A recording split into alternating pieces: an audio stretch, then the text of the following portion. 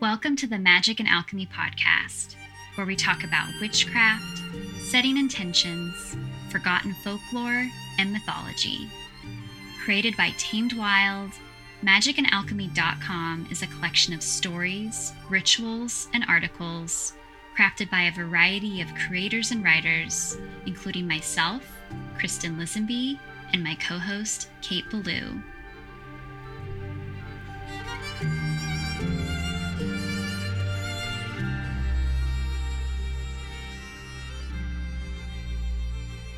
Hello, and welcome back to the Magic and Alchemy podcast. I'm Kristen Lisenby. And I'm Kate Ballou.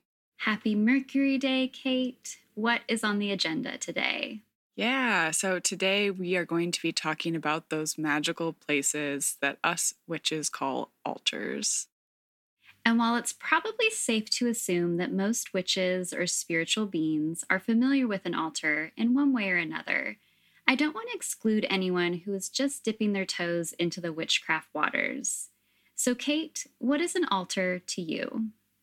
Love it. For a long time, I didn't even realize that I was building altars. I would put a small token from my grandmother, a seashell, and a photo on a shelf. Or I would leave a little bit of rainwater and a geode next to some curled birch bark and that I would tuck into a statue in a garden. But as I've gotten older, I've learned more about what an altar can or could do and not what they should do. And there's so much room to play there. I think to me, altars are spaces built intentionally. They may contain sacred items to channel energy, or to support an intention like a spell.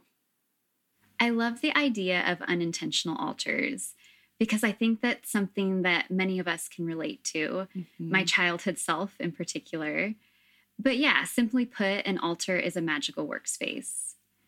I know that when I first started intentionally practicing magic, I thought my altar needed to look a certain way or include certain things. But the more I tried to do whatever I thought I was supposed to be doing, it started to feel inauthentic and confusing. And that's when I accepted that there are no rules when it comes to altars. So even though we're going to talk about the history of altars and share some ideas and things we can incorporate into our magical workspace, your altar might not look anything like what we describe. And that's perfectly okay. Take what resonates and leave the rest. Absolutely.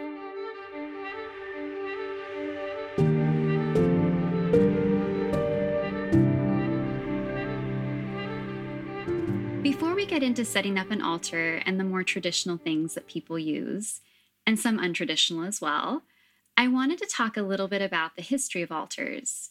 Because even though we're referencing the witch's altar, altars appear in almost every religious, spiritual, and magical practice out there.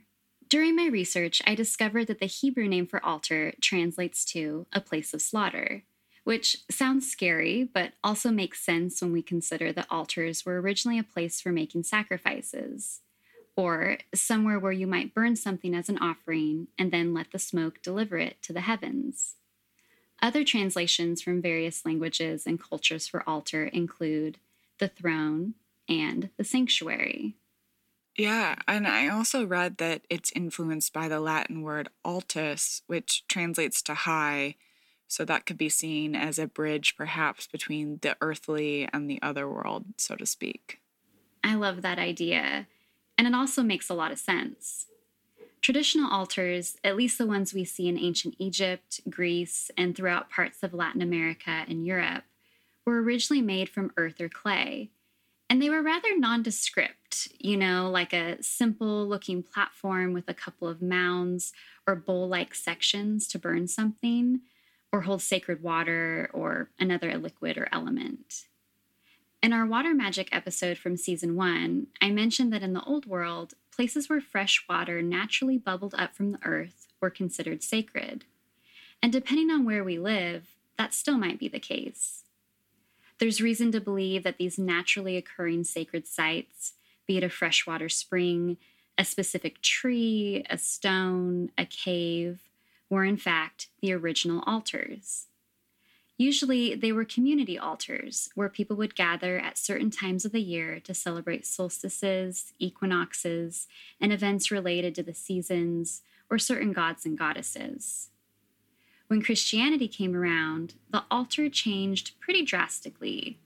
It was then considered the Lord's table, a place to speak with the divine. Altars were moved indoors, typically as the focal point of a church, where the bishops, priests, and only the holiest of individuals were allowed to get close and interact. Instead of the simple earth and clay altars, Christian altars were infused with gold and rare elements like expensive, specialty woods and textiles. They may also include holy water, a Bible, candles, images of Jesus, Mary, or a saint, a crucifix, the sacrament, and some incense, usually frankincense and myrrh. And fun fact, in some of the most ancient churches, saints and other holy individuals were buried beneath the altar, making it that much more powerful and sacred. And I've actually visited some of these old Catholic churches in Spain and also the Netherlands, where almost the entire floor is laid with these large tiles or stones engraved with the names of whoever is buried underneath. And even here in the Azores, there are catacombs beneath certain church floors.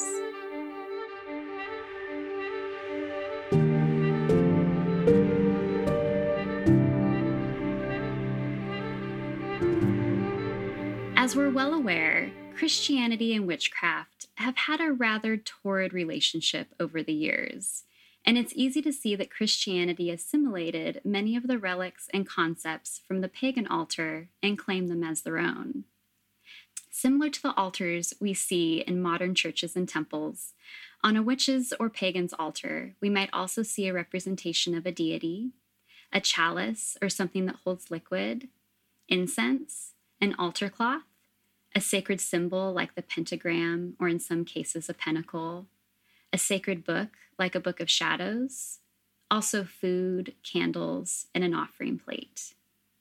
Some other suggestions for a witch's altar include a bell, a bowl of salt, a wand, a cauldron, an athame, or a ceremonial knife, which sounds dark, but I don't know. I have a knife that my grandfather used to use while metal detecting, and today I use it more as a wand or something to direct energy rather than cut something. Also herbs, live plants, flowers, a compass, singing bowls, divination tools like a pendulum or tarot cards, crystals, and a mirror. Kate, what am I missing? It's funny that you bring up the knife because I have a type of an old bayonet that I use in the place of a knife. But I love that. I just love the idea of an altar for everything. And this can mean a seasonal altar or an ancestor altar or an altar that asks. On my altar, I usually keep a woodcut from my Grandma Joyce, a turquoise pony from my mom, deer bones, a found Luna moth from a friend, and a snakeskin that I caught while fishing. Then I add in different candles. Maybe their colors or wax or carvings are symbolic of the wheel of the year or whatever I'm going through at that moment. And I leave offerings of mugwort, rose, or cedar. Sometimes I leave cider or red wine, or even just a small dish of water, because I feel like giving something to the altar makes it feel in reciprocation with my own life, because altars change and move and breathe. To me, my altar is a place where I can go to be reminded of magic in my home or sacredness in the everyday. It's dedicated and personal. I'm not even sharing the entire altar here in this conversation because I feel like in some way that would be like telling a full secret. And I love that sort of covenant that I get to have here with my space. Oh, absolutely. And I love the idea of an altar moving and breathing and treating it not just as a sacred workspace, but as an entity on its own. Mm-hmm. Yeah. And I was taught to bring in each of the elements from the directions into an altar, but I know that's not an across the board or for everyone thing, and it's definitely not prescriptive. Though water is associated with the West, you could add a seashell instead of actual water, or a photo of your grandmother, because the West is home of our grandmother's grandmothers. And maybe instead of a flame, you incorporate an orange or red crystal to honor the South. And there are just so many interpretations and room to make it really yours. I also keep a mini altar here on my desk that reminds me to tap into creative abilities, to speak the truth with clarity and kindness, and to allow me freedom of thought. And I also love the idea of non-traditional altars. Like I mentioned during Maya's interview, I feel very bodily altered, and I believe that fashion choices in some ways can help remind us of our own body's divinity and presence as a channel. I definitely love to dress a certain way when performing rites and rituals, and my tattoos, jewelry, and makeup are similarly and intentionally created. Each of my rings has a story behind them, and many of them have been present for most of my adult life. It's like dressing up for a celebration, but instead of a dinner party, it's a meeting with the moon, something like this. But do you have any sacred clothing items? Yeah, definitely. And I'm happy you mentioned this because after our conversation with Maya, you and I were talking about appearance and how the clothes we wear and how we do our hair, whether or not we wear makeup, all of that stuff might sound vain from a superficial standpoint, but it can actually serve as a form of devotion and embodiment. Like, what does it look like for me to embody Bridget or Hecate or Persephone? Yeah, I love this. And for certain Sabbats, like our upcoming Samhain, I'll definitely put on something that speaks to that essence. A long dress, my grandmother's jewelry, some lipstick, whatever helps me in that moment to embody the dark goddess. But also, from an everyday magic perspective, I'm pretty minimalist because farm life requires its own unique style, but I also feel like that's part of my magical and devotional practice. Like on the daily, I'm in the dirt. The garden is my altar. And I think the fairies and ancestral spirits here appreciate my cutoffs and a sun hat. I think if I was out there working the land in a gown, makeup melting off my face, spirit might need to have some words with me. That's true. But also, wow, like the garden as an altar, I think that's so tactile and beautiful. Last week, I was listening to Michelle from Holisticism, and she was speaking about wearing different scents and perfumes to embody different archetypes. And I just love the idea of bringing all of the senses into this embodiment. Yeah, perfume, essential oils, even putting flowers in the house. All this is a way to use scent for embodiment. I also often think of poems as word altars, and this is a practice that I bring into my writing. Like I see how they interact with the space, how they're built with different totems in each line, how they're woven together for intention, dedication, and to honor and bless those that come into contact with them. Sometimes they're channeled even. Do you do any language as altar work as a word witch? That's a good question. What comes to me off the top of my head, I guess, is journaling and writing for the sake of writing, not because we're getting paid or graded on the outcome. I keep a journal within reach at all times, sort of like a portable altar, I suppose, because it's a way for me to plug into source no matter where I'm at. Often I'll just scribble random questions or thoughts that arise throughout the day. And even though I've learned to expect it at this point, I'm still always so surprised how and when the answers come through. Yeah, the sort of like spontaneous magic. Yes. I also love the idea of earth altars, and I think that these were something that came really instinctually to me as a child, which I mentioned earlier, and I think that this was a big part of my relationship to the fairy world. So I would make little altars and houses for the fae in the garden, and it was seasonal because each aspect of these spaces was found in the earth itself. So we made the houses to honor the seasons. In the summer, the houses and altar spaces included crystalline pools or shady fern canopies. And in the winter, we would dig out the earth and add moss, sturdy bark roofs, etc. And I think that this tactile element of working in the earth, with the earth, to make art or altars as a thank you is a part of witnessing or noticing, which is a way to honor the spaces and the land that you live on. Yeah. But Kristen, I'm curious, like if you could only make an altar with 3 items in this moment, what would you use? Oh, man. Definitely a candle. Mm-hmm. Also a journal, of course. And then for my 3rd item, I think I'd either go with a plant, but also maybe a mirror, because I love portals and I love mirror gazing. What about you? Yeah, mirror gazing, whenever I hear about that, I think about you. It's hard to answer my own question. At this moment, like if I did it right now, I would incorporate a bone, some water, and a candle, as well as maybe a blessing over these items. So that would then cover east, south, west, and north. Beautiful choices. Thank you.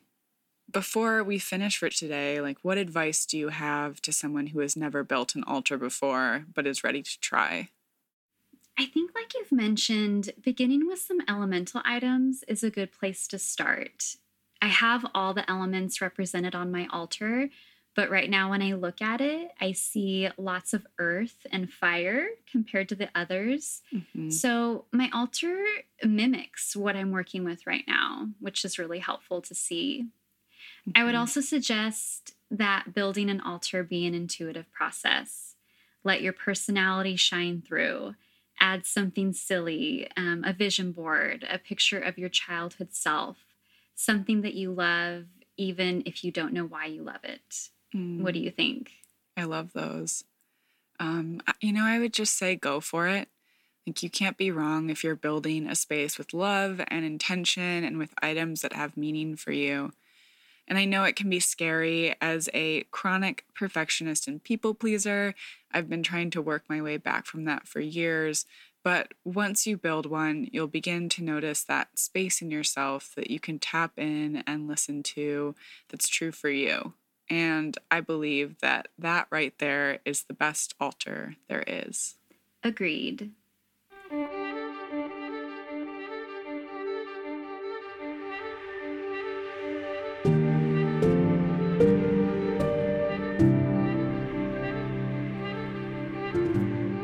Thank you so much for joining us today on Magic and Alchemy, a podcast from Tamed Wild.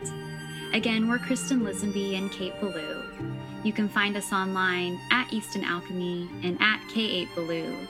Send us all of your questions, comments, or just say hello via email at podcast@tamedwild.com. You can view all the amazing offerings from Tamed Wild on their Instagram at Tamed Wild or on the blog magicandalchemy.com. Tune into next week's episode where Kristen and I speak about the magic of the crone. Just a reminder that magic and alchemy are always available to those who know where to look for it. So mote it be or something better. Until next time.